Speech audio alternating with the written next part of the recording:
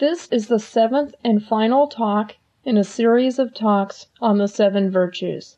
Its title is Joy. Recorded Sunday, May 12th, 1996, at the Center for Sacred Sciences in Eugene, Oregon. This morning we're going to talk about the virtue of joy, and we're going to conclude our series on the seven virtues, which are courage, humility, justice, patience, gratitude, mercy, and joy. And joy is directly associated with the last stage of the spiritual path, enlightenment or liberation, or as we call it here, gnosis, which is the end of the path. And gnosis, the word gnosis that we use comes from the Greek, and it's the word that Jesus used when he said, "If you follow my teachings, then you are truly my disciples, and you shall know the truth, and the truth shall set you free." And that word "know" in the Greek, which is the Gospels were originally written in Greek, is gnosis, and it means a direct, unmediated perception of reality or the divine. And when he said the truth will set you free, he's talking about being set free from sin and the wages of sin, which are suffering and death. So it's not surprising that gnosis would generate a supreme joy. And this is why I say it's directly associated with the last and final stage of the spiritual path. Here's some expressions of this. Shankara, who is a great Hindu mystic of the 8th century, writes, in celebration of his enlightenment, by the way, "The ego has disappeared. I have realized my identity with Brahman. I have arisen above my ignorance and my knowledge of this seeming universe. What is this joy I feel? Who shall measure it? I know nothing but joy, limitless and unbounded." And he goes on, by the way, if you read the Crest Jewel of Discrimination, where this is taken from, on and on and on, describing this joy. Here's a 12th century Tibetan nun, Machig Ongjo, and she writes, "Spontaneous liberation is the great bliss itself. It is the Dharmakaya, beginningless beyond name and words. The natural state, spontaneity, arises by itself. This is the bliss of knowing myself as not separate." So she's expressing the same thing in a different way. He's talking about realizing his unity with Brahman, his oneness, no separation. And she's talking about realizing this fact. There is no separation, ultimately, between anything. And the great Sufi poet Rumi exclaims, "I have become senseless. I have fallen into selflessness. In absolute selflessness, how joyful I am with my true self." And again, we have a slightly different angle, but this idea that the root of our problem is the self. The self is the limiting, apparently limiting, bounded entity we think we are, and that's what causes our sense of separation. So falling into selflessness is to suddenly see that all boundaries are just imaginary. And as he says, how joyful I am. And then Catherine of Siena, a great Christian mystic, writes, "Oh, how blessed is the soul who, while still in her mortal body, enjoys the reward of immortality."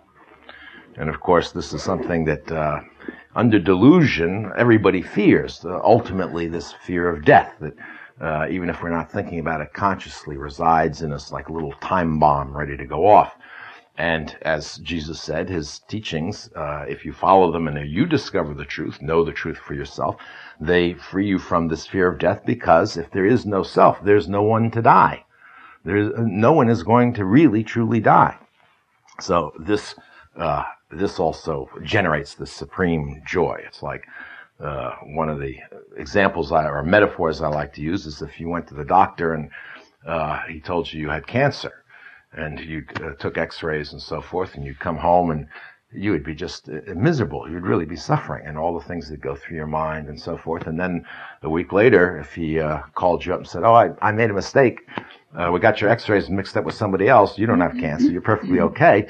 Just think of the joy you'd experience in that situation. And this is the similar sort of thing. These testimonies to the joy of gnosis, of liberation, go all the way back to shamanic times. Here's a report by Ayu, who was an Ogluk Eskimo. And of course, he didn't live in ancient times, but we assume that the shamanic cultures were preserved more intact than our cultures. And here's what he writes about his experiences becoming a shaman. Then I sought solitude, and here I soon became very melancholy. I would sometimes fall into weeping and felt unhappy without knowing why. Then, for no reason, all would suddenly be changed, and I felt a great inexplicable joy, a joy so powerful that I could not restrain it, but had to break into song, a mighty song with only room for one word, joy, joy, joy. And then in the midst of such a mysterious and overwhelming delight, I became a shaman, not knowing myself how it came about. But I was a shaman. I could see and hear in a totally different way. I had gained my kamanek, my shaman light. Now, notice the interesting thing about this description. It follows the classic pattern of being preceded by this period of kenosis, which I talked about last time. I'll talk about it a little bit more, of emptiness, of being in solitude and almost like a despair and being totally lost. And if you read through the mystics, you'll find that this is very common. In fact, every detailed report that I've ever run across has been some period like this, some movement through some sort of a death.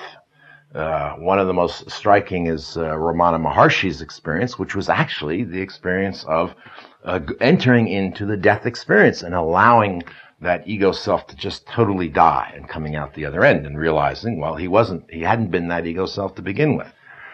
There's one other modern mystic that I know of, John Wren Lewis, who actually got enlightened when he died. He had a near-death experience anyway. He was poisoned on a bus in Thailand and taken off to the hospital, and they thought he had died, but they did manage to revive him, and he woke up and he was enlightened. And he hadn't been on a mystical path at all. But suddenly he understood what all the mystics were talking about. So this being preceded by this stage of this feeling lost or melancholy or like you're dying, it shows up even here, all the way back in shamanic practices. Now, of course, Gnostics aren't the only ones who experience any joy in life. Everybody, almost everybody at least, I think, experiences joy sometime in life. Although I must say from my own experience, absolutely nothing like this kind of joy. And also, by the way, the joys and blisses and beauties that you can experience along the way on a spiritual path. In my own life, I had, looking back on it, maybe a few little experiences that now looking back on, I'd say, well, yes, those were spiritual experiences, even though I didn't know at the time. But the truly speaking, spiritual joy and spiritual bliss makes sensory joys and blisses seem very mild in comparison. And so joy is not just confined to the final stage of a path. In fact, indirectly, it can be associated with all stages of a spiritual path, basically. For instance, in the first stage, which is the awakening of faith, most people have this happen in a state of crisis or exhaustion. It's interesting that this always repeats itself, this pattern. In fact, you move from one stage to another by exhausting one stage and sort of feeling like you're not going any farther, and then suddenly something happens and you move into the next one. So even the beginning, the whole path starts this way.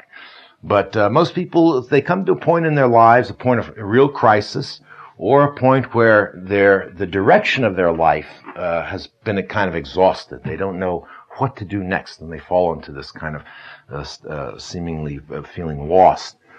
Two good contemporary examples of that are Simone Weil, or Weil, as I'm told her name is properly pronounced, who was a 20th century French mystic.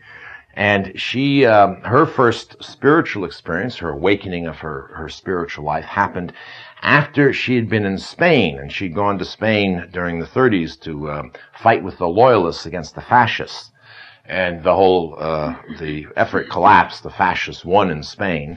And she also had been severely burned by some hot oil and stuff, and so she was in sort of miserable shape, both physically and psychologically.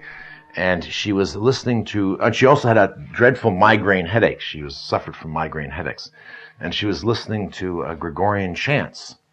And suddenly she had this experience of Christ, just a direct, immediate experience of Christ. And that's what started her on her spiritual path. And that's kind of a more dramatic, sudden awakening. An awakening of faith can also be more gradual. And another classic example from our time is Leo Tolstoy. He wrote a little book called Confessions, a very interesting little book. You might want to read it sometime.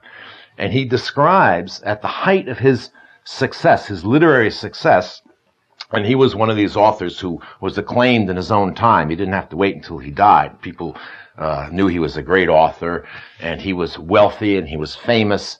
And at the height of all this, all the pleasure and joy of his life dried up for him. What was the point? You know, all this sensory pleasures that he had, this villa in Russia and the servants and the parties and all the people who came to lionize him and whatnot, and even the more psychological pleasures of fame and whatnot didn't mean anything to him. He saw through their how empty they were. And so he fell into this deep depression, and he was working on a book. By the way, there's a little footnote.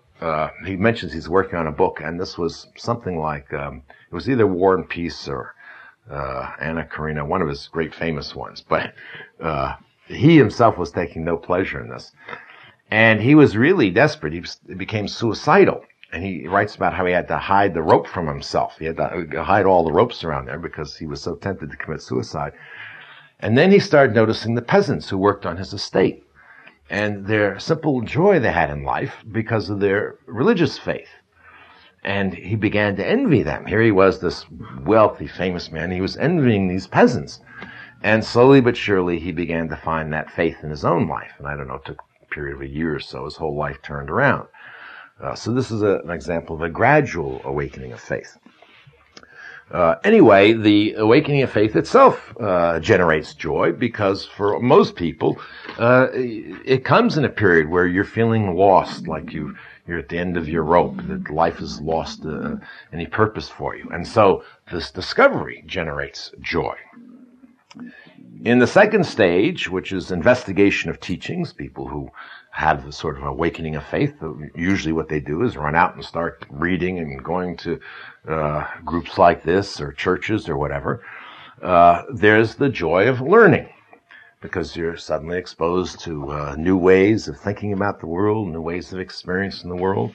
And this is, a common joy people have. Young people usually have it in school, if they have any interest in school, the joy of learning. And it can be very exciting. It's a kind of a thrilling joy, an excitement. Almost, it can be sometimes feverish. I know it when I got wind of this other dimension to reality and really start pursuing it. I'd devour books, in the beginning, like, Big Mac hamburgers or something. But there's also something else, and that is, they begin to have intuitions of spiritual joys that are possible, that are joys to come. And Rumi writes about this when he says, "Would that you could know yourself for a time. Would that you saw a sign of your own beautiful face. Then you would not sleep in water and clay like an animal. You would go to the house of joy of all lovely spirits. You would travel to your every corner to make yourself manifest, for a hidden treasure has remained concealed within you." And just this beginning to get just some sense that this is true. There's something's already inside, something's hidden in there that you can unlock, and that's really what a spiritual path is about. It's unlocking something that's already there. That creates a kind of a joy, intimations of things to come. And then the third stage, which I call the unification of self, which happens really when people make a true, firm commitment to a spiritual path. They after investigating lots of teachings and going to other teachers and so forth, Finally, you have to settle down with one set of practices. They may not be a conventional set of practices, but you really have to realize that this is, for most people, going to take a while, and you need to really delve into these practices and stop being such a dilettante. And also, it's not just accepting the disciplines of certain practices, but more deeply, it's really making the spiritual path a priority in your life. And when this happens, and it's something I say that happens, it's not something you can will so much. A lot of people toy with it. They sort of make a commitment and then they don't, they're not sure, and they come back and they make it again and again. But at some point it really sticks, and there's a kind of turnaround in your life. And it suddenly makes everything very much easier. Because once you have this as a priority in your life, everything else starts to fall into place. Family, job, career, whatever it is. The most important thing in your life is being a spiritual seeker. So then you have a standard by which to judge other things. So, for instance, if maybe you have a guru that you're very personally involved with, who lives in a certain place, and you get a job offer for a little bit more money to go off to Timbuktu or something, you turn it down. There's no question, because it's more important to be in this place with your guru at that time. Maybe it's the opposite. Maybe you get an offer to go someplace where you can do your spiritual practice for less money while you take it. In other words, money is no longer the standard. That's just one example, but you'll find lots of things, even down to how you plan your daily schedule. All starts to become easier once there's that firm commitment. And I call it unification of self, because most people are in conflict all the time. They're being pulled this way and that way, and what should I do, and so forth. And all that sort of comes together. And it's not that you no longer ever have conflict in your life, but you have this leading direction in your life that you follow, but also starts to pull you along as well. Brother Lawrence describes what this commitment ultimately entails, but at least to understand this, what you're getting into is important. He says, "We must give ourselves to God entirely and in complete abandonment in the temporal and spiritual realms, finding joy in carrying out His will, whether He leads us by the way of suffering or of consolations. For it is all the same to one who is completely abandoned." In other words, it's no longer a question of whether you're going to like this or not or whatever. Just pursuing a spiritual path, you pursue it, as Simone Weil says, constantly through suffering and joy. Those things start to become less relevant in your life, whether you like things or not. And this commitment in your life produces a deeper joy than just that joy of initial learning. Not that that's going to die away. These joys sort of can be accumulative. But at least in my experience, it suddenly produced the joy of having some purpose, some meaning in my life, which I had been lacking for a number of years. And so once again, it wasn't something that was always necessarily in the forefront of consciousness, but it had that settled into that deep sense of having meaning, having purpose. And that gives you a kind of a joy, more of maybe a contentment, but that is a similar sort of experience. Anyway, once this commitment's made, this propels you into the next stage, and which is the purification of mind and heart.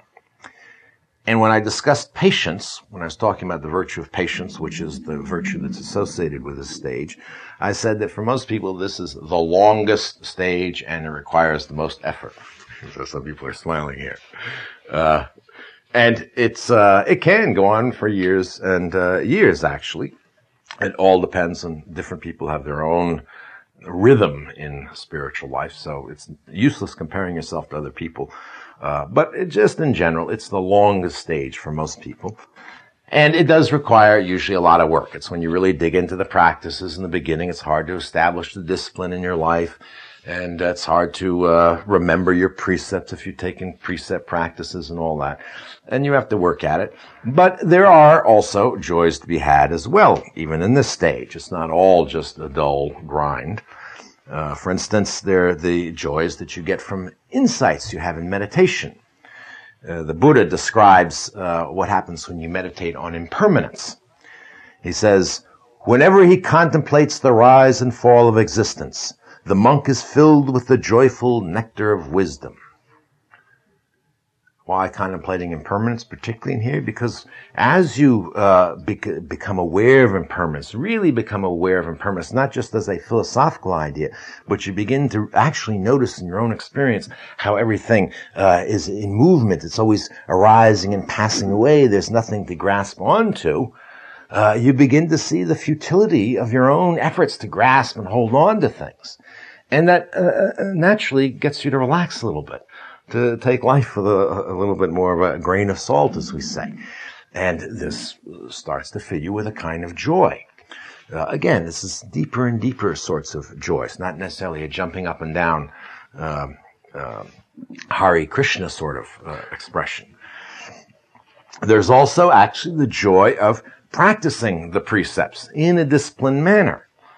And most paths have a set of precepts, and they're not just ideals sort of to try to live up to. They're actually things to put into practice and to say, what would happen if I actually tried to do this? Knowing you're going to fail and fail and fail at first. But they are tools to show you something, really. And here's what the Hasidic master, Menahem Nahum, writes about practicing precepts, which he calls God's commandments.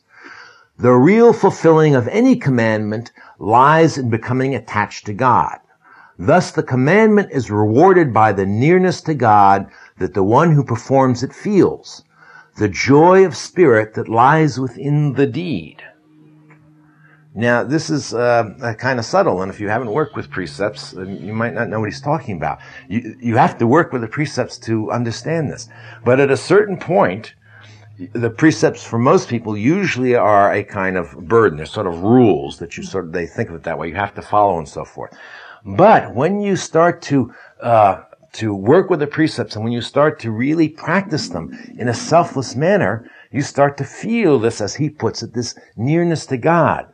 You start to feel this sense of the divine presence entering into your own actions. And so when he says this, I think it's beautifully put. He says, you've discovered the joy of spirit that lies within the deed. It's not doing good deeds for the purpose of getting some reward later, like God's going to reward you when you get to heaven or something.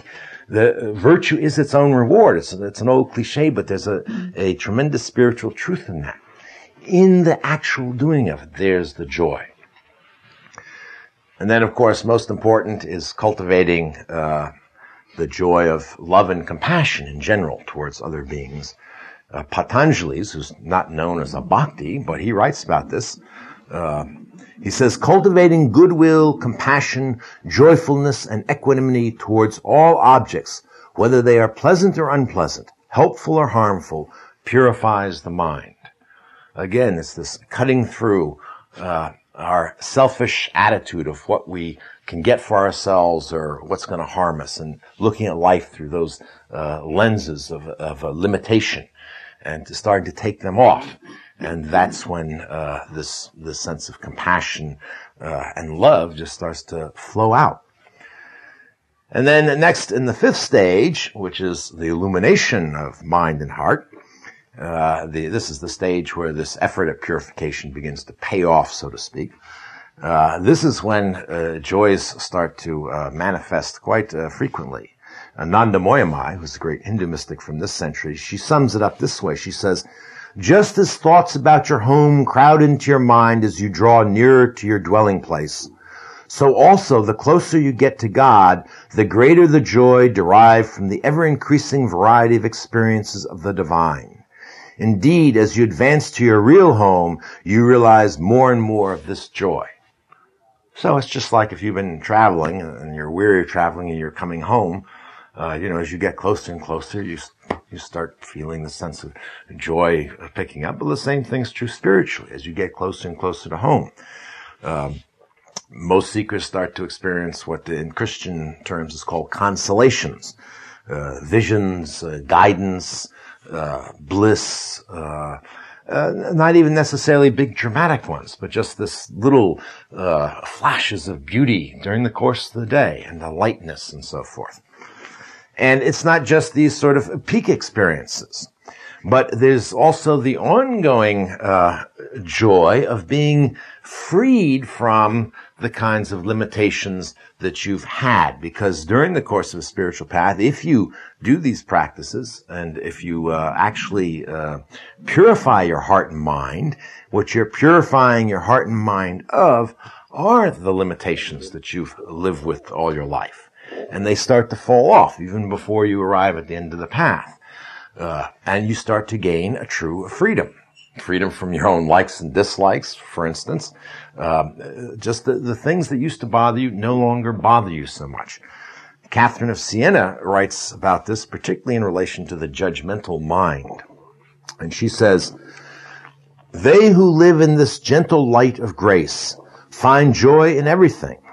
They do not sit in judgment on my servants or anyone else, but rejoice in every situation and in every way of living they see, saying, 'Thanks to you, Eternal Father, that in your house there are so many dwelling places.'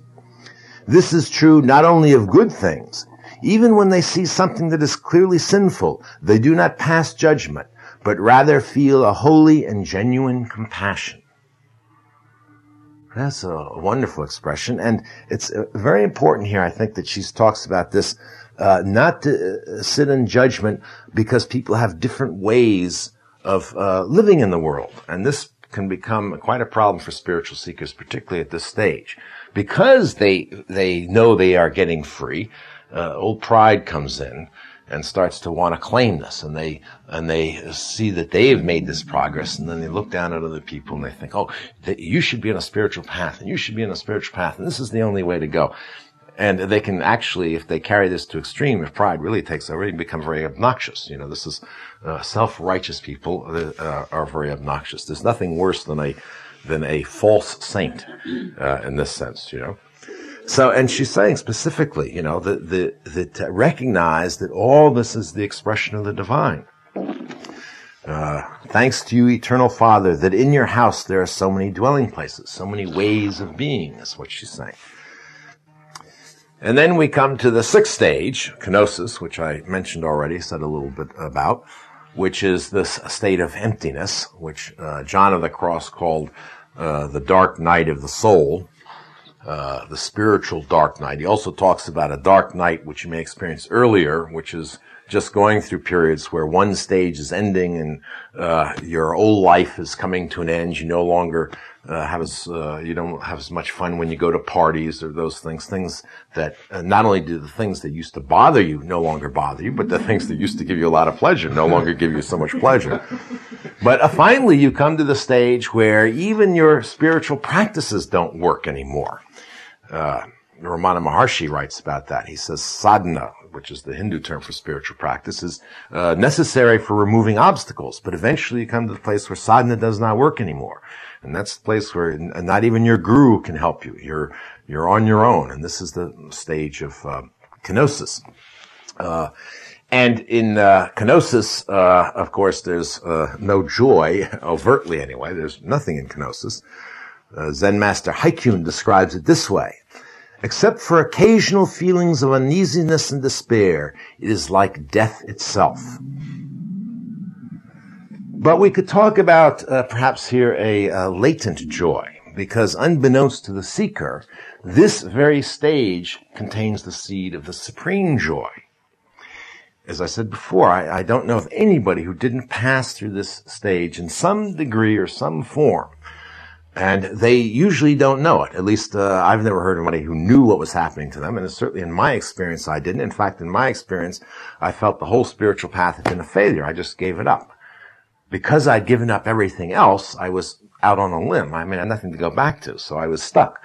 And that's one of the keys. If you haven't given up everything else, when you get to this point, you give up the spiritual path, but you have something else to go back to. You say, oh, well, maybe I'll go back to school and be a lawyer after all, or something, you know. But if you've really purified your heart and mind, there's nothing to go back to. So when you get to this place, and even you have to give up your spiritual practice, then you're stuck. Then there's nothing to do. John of the Cross writes about those who are fortunate enough to arrive at this stage.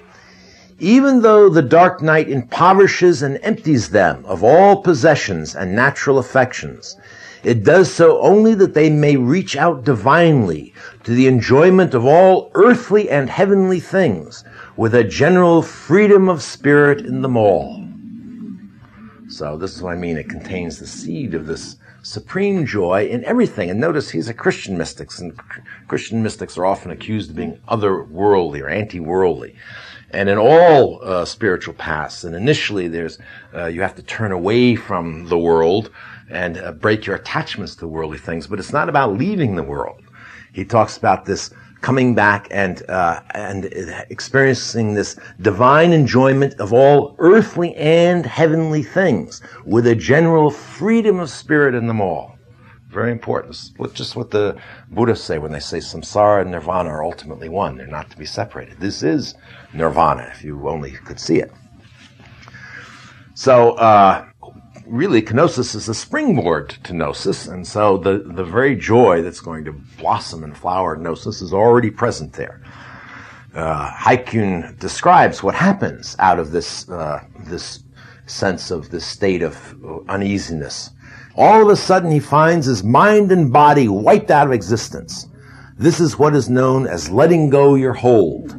Then Yunman adds, then there will be a plunging into the unknown with a cry, ah, this. So we come full circle back to the supreme joy that's experienced in gnosis. But if joy is something to be experienced at all stages on the spiritual path, in a practical sense, we can ask the question, how do we actually cultivate it at each stage? Most of these descriptions talk about joy as something that sort of happens spontaneously to the seeker at a certain stage. But joy is actually a virtue. It's certainly, we call it a virtue, and it's a virtue in many traditions, and a virtue means it's something you should try to practice. In the Jewish tradition, it's actually a mitzvah, and a mitzvah means it's a spiritual obligation. You're obliged to be joyful. Now that sounds strange to us, and immediately most people's reaction is, but what if I don't feel joyful? How can you be joyful if you don't feel joyful? And of course, the trick here is, and it's the trick that applies to all the virtues and all the precepts, is you have to do before you know. You have to act before you know. We always want to know before we do. And to cultivate compassion, you have to start acting compassionately before you feel compassion. To cultivate charity, you have to start acting charitably. You have to start doing charitable deeds before you actually feel like being charitable. And in terms of gratitude, you have to start getting the practice and habit of giving thanks before you feel thankful. And of course, my classic example of this is swimming. In order to learn how to swim, you have to get in the water. People say, well, I don't want to get in the water because I don't know how to swim. Well, the only way you learn how to swim is to get in the water. You can receive some instruction beforehand on dry land, what to do when you get in the water, move your arms like this and kick your feet or whatever. But actually, to learn to swim, you have to get in the water. And this is absolutely true in spiritual practice. It's through the doing that you learn, and not the other way around. And our ego minds always want to know first. Why? Because we want to be safe. The ego says, well, maybe I'll drown. I mean, can you really assure me that I won't drown? No, nobody can assure you of that. Jump in. At some point, jump in. Then you will know. Those who taste know. So the spiritual fact of the matter is that this joy, even the supreme joy and bliss, is already inherent inside you. It is already there. You are, as the Hindus say, Satchit Ananda, being, consciousness, bliss. It's not something that you have to work up. Although in the beginning everybody will try this, and it's good you try it. It's good you try and fail and see what doesn't work. If you're practicing loving your neighbor, for instance, almost everybody, including myself, the first thing you do is go out and you find somebody you don't like and you start to practice with them, and you try to work up nice feelings about them. And you can do a little bit, and then they don't last. You have to. What you're learning here is that won't work, but what will work is removing obstacles. because this is our nature. The trouble is it's veiled, as the Sufis say, or it's obstructed, as the Buddhists say. There are obstacles. That's why we don't experience it and see it. And the whole spiritual path is really about removing obstacles, removing veils, not creating anything new. It's already there. So, one of the most obvious and immediate obstacles to joy specifically are negative self-defeating thoughts that arise in your mind. So you find yourself in the various situations or with various people, and you say, well, I don't like that person. I don't like this situation. Or you're confronted with a spiritual practice, and you say, I can't do this. It's too difficult. Or you're reading some spiritual book, and you say, I can't understand this. Already those thoughts are veiling the joy that's there. So what can you do about it? The first thing to do is to learn to observe those thoughts, to notice them. This is why we do this mindfulness practice. Most people, they are not aware that this is going on. They're not even aware that they're having thoughts like this. That's just who they are. But if you start to do a little meditation practice where you start observing your thoughts, you can observe them in various situations. You can see this thought arising. This is your obstacle. Now, it's not about suppressing the thought and thinking that's an evil thought, because there you go with another negative thought. It's simply about, instead of getting involved with the thought, identifying with it, just let it go. Just let it be. If you watch for a while, this is what the Buddha said about watching impermanence. It applies to your own thoughts. They self-liberate, as the Tibetans say. Right where they are. You don't have to do anything about them. You just let them go. They're there, and then they're gone. And if you are detached from them, then they don't leave any traces. They just poof, and they're gone. And in that detachment, these thoughts moved sort of to the periphery of consciousness. Not that they won't arise. You've got at least one lifetime, if not thousands of lifetimes of conditioning and habit here, but they won't grab you.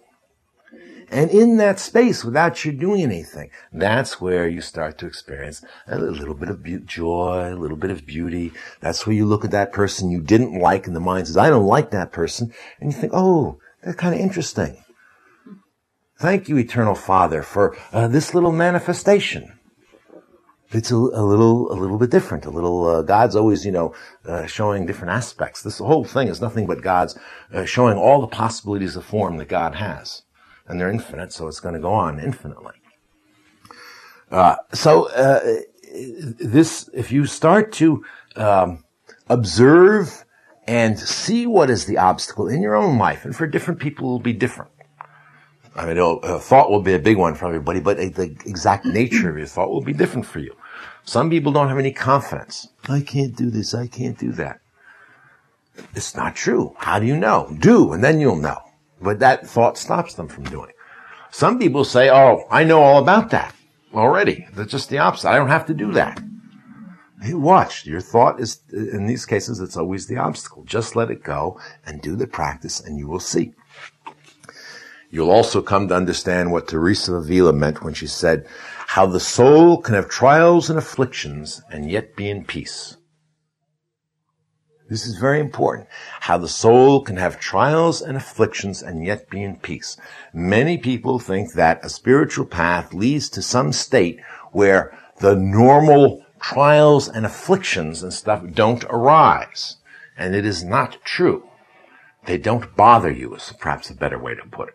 There's a movie called Lawrence of Arabia. Who's seen Lawrence of Arabia? Anybody seen? Yes. There's a little scene where, in the beginning, Lawrence has got a match, and he's lit match, and he's putting it out by squeezing his fingers, and he makes a big show of it. He's in an office, in an army office, in a headquarters office, and he puts the match out. And then he gets called off to someplace, and he comes back, and this little corporal or something was watching him, and he's now got the match and it's lit, and he puts it out with his fingers, and he goes, ouch, he says, that hurts. And Lawrence says, well, of course it hurts. And he says, well, what's the trick then? He says, the trick is not the mind that it hurts. And that's not quite exactly what happens on the spiritual path, but this is the judo in here. It's not that you get rid of life.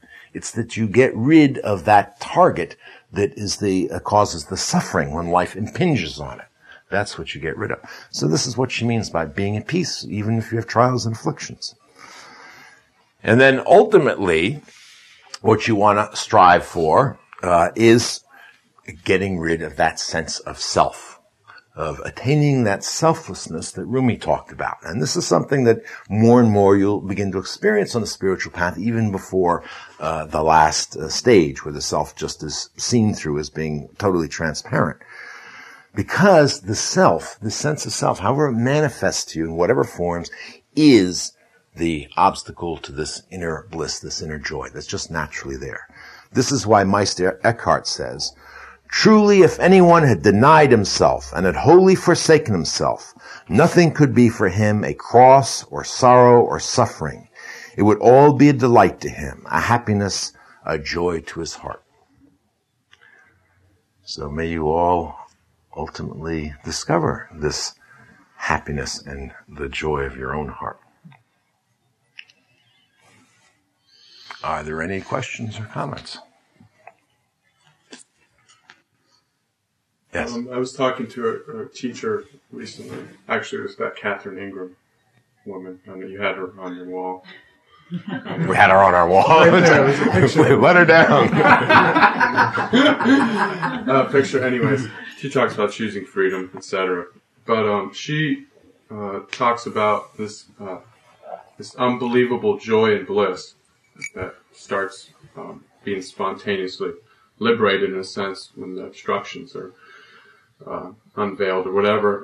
But she also talks about what goes hand in hand with that, in her experience anyways, is this unbelievable suffering as well, maybe because the boundaries between you and others are no longer there. I mean, although she's deeply rooted in her identity of inherent happiness and joy, there's still this sensitivity, I guess, to the world that is something that is, she felt was inevitable or something like that, and that people mistake that they're going to float off in the sun. Yes, definitely. When you start feeling the boundaries of self dissolve, and when you particularly start feeling compassion, which means literally to suffer with, compassion, to suffer with, then the kinds of suffering that you've screened out, that you didn't want to look at in your life, do you know what I mean? You can no longer screen out. And so there can be this tremendous sense of suffering for everybody. As long as there is self in there, this suffering hurts. Mm.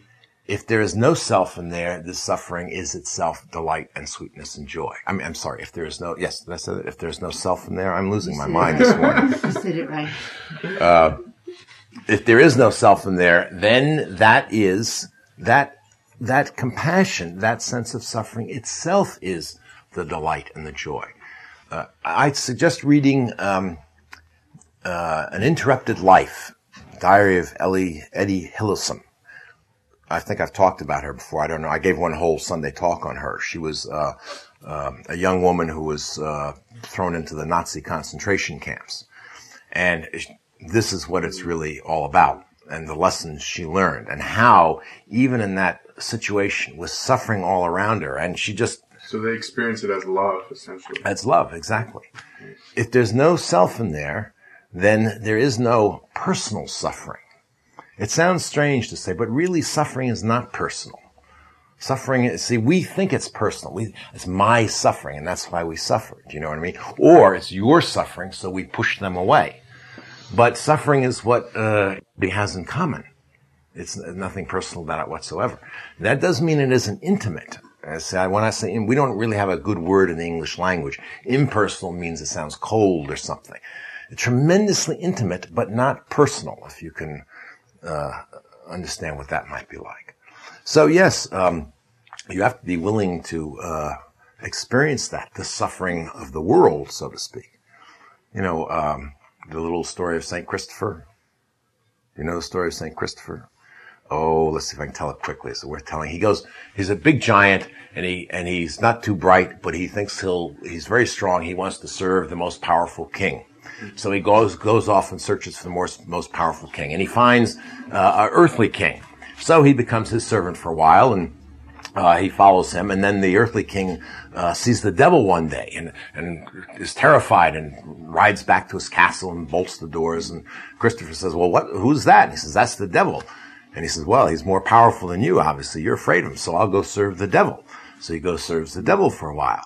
And then one day he's out with the devil. They're riding around the country, creating havoc and so forth. And I don't know, they see a cross on a church. And the shadow of the cross falls across the devil. And he gets terrified and he runs away. So Christopher says, well, what was that all about? And the devil says, well, that was the sign of Christ, And he says, well, obviously he's more powerful king than you are. So he goes looking for Christ, but he can't find Christ anywhere. He goes all over the place. So finally, he gives up, doesn't know what to do anymore, settles down by a river, and starts ferrying people across this river. He's a big giant. He carries them across. There's no ferry boat there, So this is like his, by the way, stage of kenosis, nothing. He's given up, And he ferries all sorts of people, big people and oxen, and carries horses across and all this. And one day this little kid comes up and says, you carry me across the river.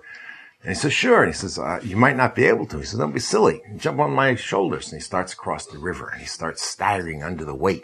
And the weight gets heavier and heavier and heavier. And he's staggering and pulling him and, finally he gets to the other side. He realizes this is Christ, and he's been carrying the weight of the whole world on his shoulders. So this is what that little story is about. You have to be willing to carry the weight of the whole world on your shoulders.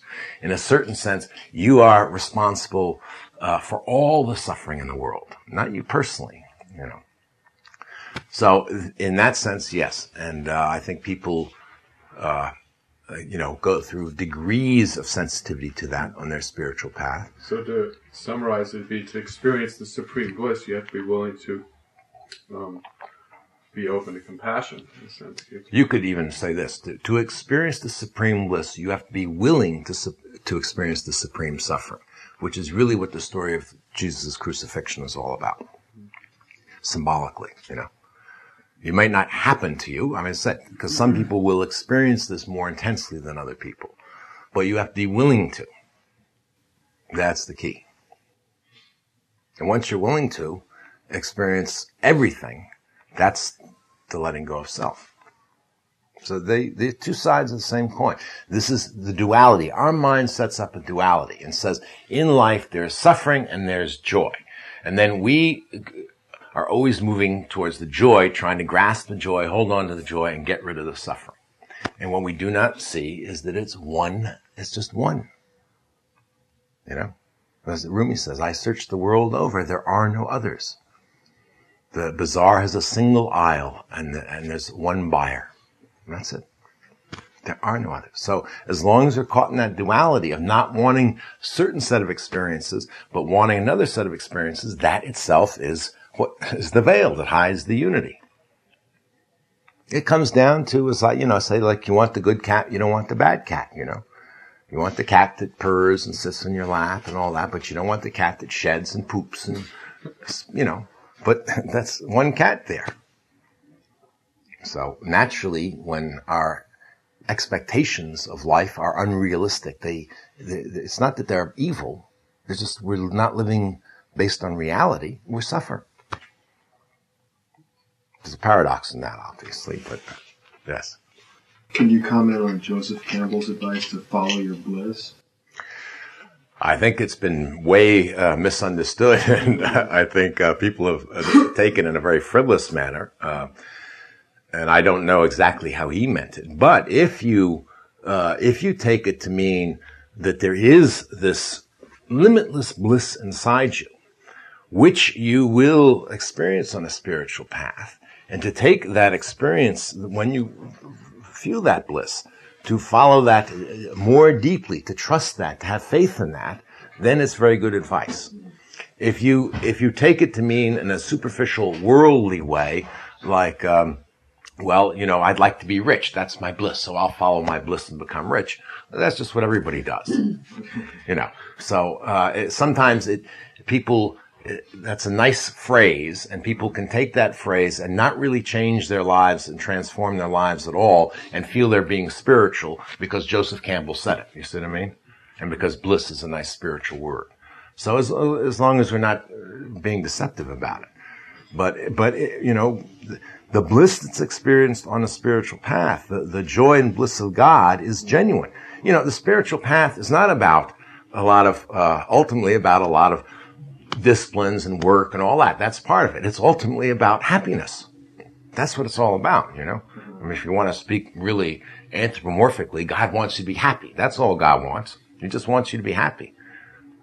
You're sitting here suffering, and you're right in the middle of the Garden of Eden, which God made for you. So he made you this wonderful garden and planted you down here, and here you are, woe is me, woe is me. And so God reaches out and says, what's the matter with you? You're right there, you know. You're up to your neck in water, and you're going around begging from door to door for a drink. That's another one of Rumi's lines. So the whole purpose is to be happy here, not to be anything else, really. Yeah. And this just kind of ties into what you just said, and you mentioned earlier about self-righteousness and how, you know, being on a spiritual path, you can very easily, you know, project all your own fears and whatever on other people. But I'm curious, in a world where it does feel like, you know, society's collapsing and, you know, then ecosystems are unraveling. I mean, how, I just get confused about, you know, being selfless or not, you know, having judgment, you know, not, you know, making decisions based on, you know, what's right and what's wrong. Let me just say there's a difference between exercising your rational faculties and making a judgment about a situation and what may or may not be the best way to go, and being judgmental about a person's worth, so to speak. You know what I mean? So it's one thing to say, well, if we, I don't know, don't cut back on using gasoline, we're going to poison the atmosphere, and that's not going to be good for everybody. And then to go out and work for legislation or whatever that will have that effect. Mm-hmm. That's one thing, and you can engage in that activity, and you can turn that into a spiritual practice precisely by engaging in it with humility, realizing that this is, even so, you may be very convinced it's still a relative judgment. You aren't God. You don't know exactly what's going to happen. You can take a chapter from Gandhi on this. You know, he said that the reason he refused to kill, the reason he was a pacifist, he said that even though I am personally convinced that India has a right to its independence and the British are wrong and all that, I can't know that absolutely. So I cannot take an absolute action, which to him was killing. Do you see what I mean? Mm-hmm. So he even had the humility to say, I might be wrong. Maybe it's best for the British to be here. Mm-hmm. I might be. I don't think so, you know. So that, first, that sort of humility. And then, can you engage in your social action with the compassionate attitude towards your adversaries? And this is where of course, the two things get confused. And what a judgmental mind means spiritually is then you start seeing your adversaries as the enemy, not as a human being who suffers just like you suffer. Do you know what I mean? Mm-hmm. But they're evil. They're responsible. None of it's my fault. It's all them, you see? And that starts driving these divisions and creating these, reinforcing these boundaries, and creates all the more suffering and so forth. So the whole engaging in social action can itself be a wonderful practice, spiritual practice. Mm-hmm. The Buddha wrote about this. He said, he was talking about justice and war even. A soldier, it's a famous discourse with a soldier, said, does the Buddha mean we shouldn't resist if, enemies attack us, or we shouldn't catch criminals and punish them and struggle for justice in the world? And the Buddha says, I'm paraphrasing, but basically he says, I never said you shouldn't resist evil. Life is struggle, and you must resist evil in all its forms.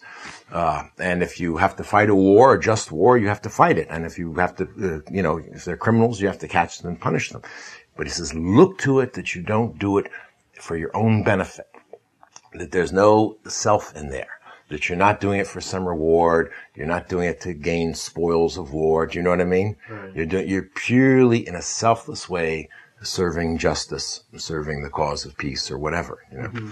So when you get out, and I've been a social activist, I don't even know my past, I was a revolutionary in the 60s.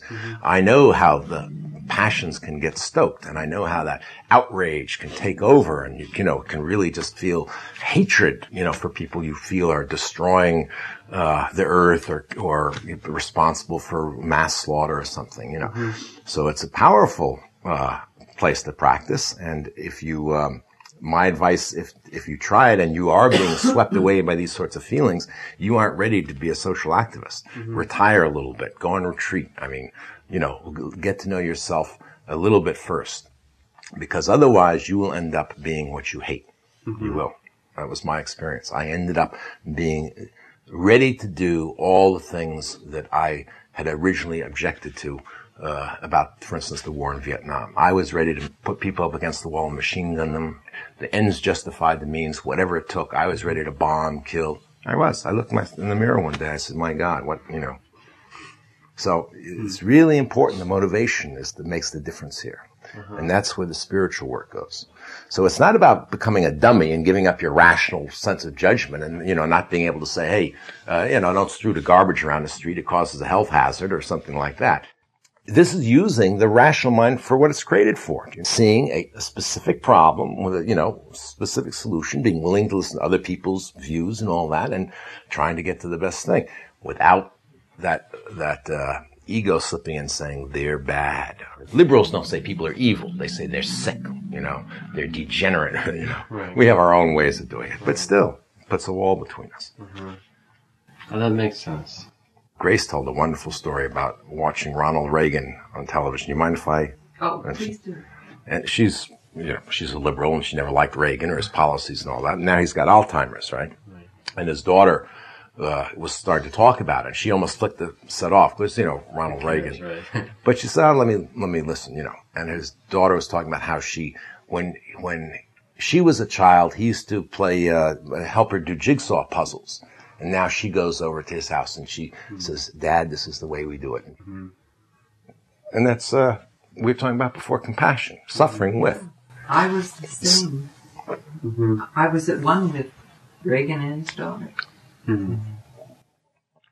So this is the kind of, you know, I mean, you allow that suffering to enter in, but rather than, in the beginning, it feels, painful, and you know, I don't dare open the gates, and most people don't throw the gates open wisely all at once, little by little, you know.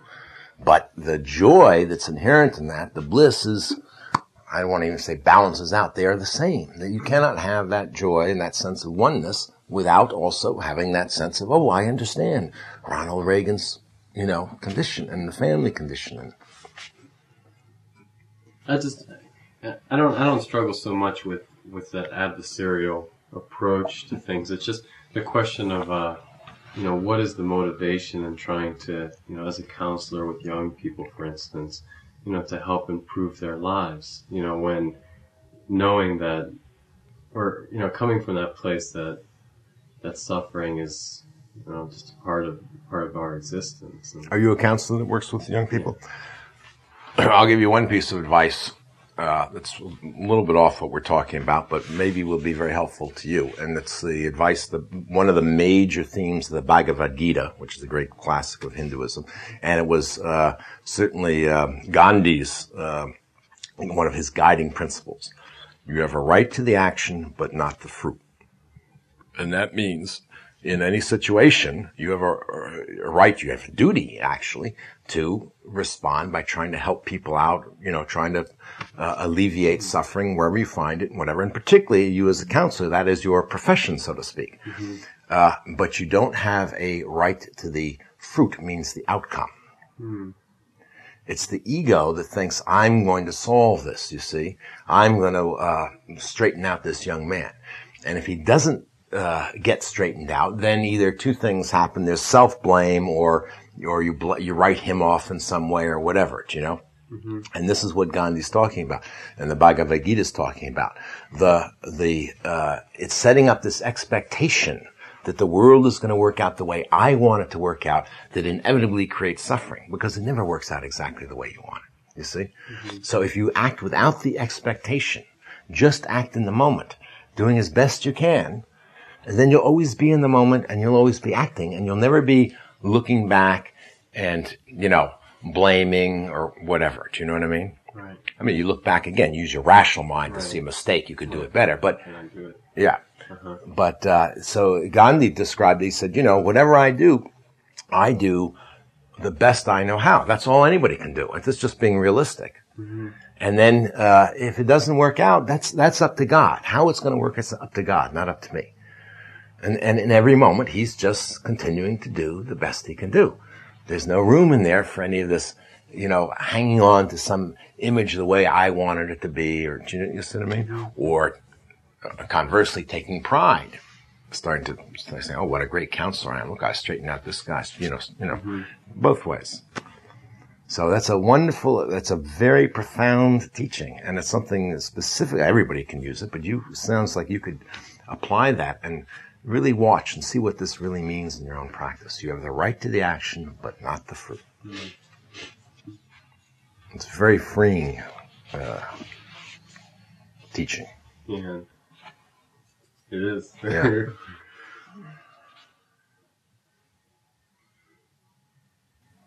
All right, let's bring this morning to a close. And you're welcome to stay and have tea and check out the library.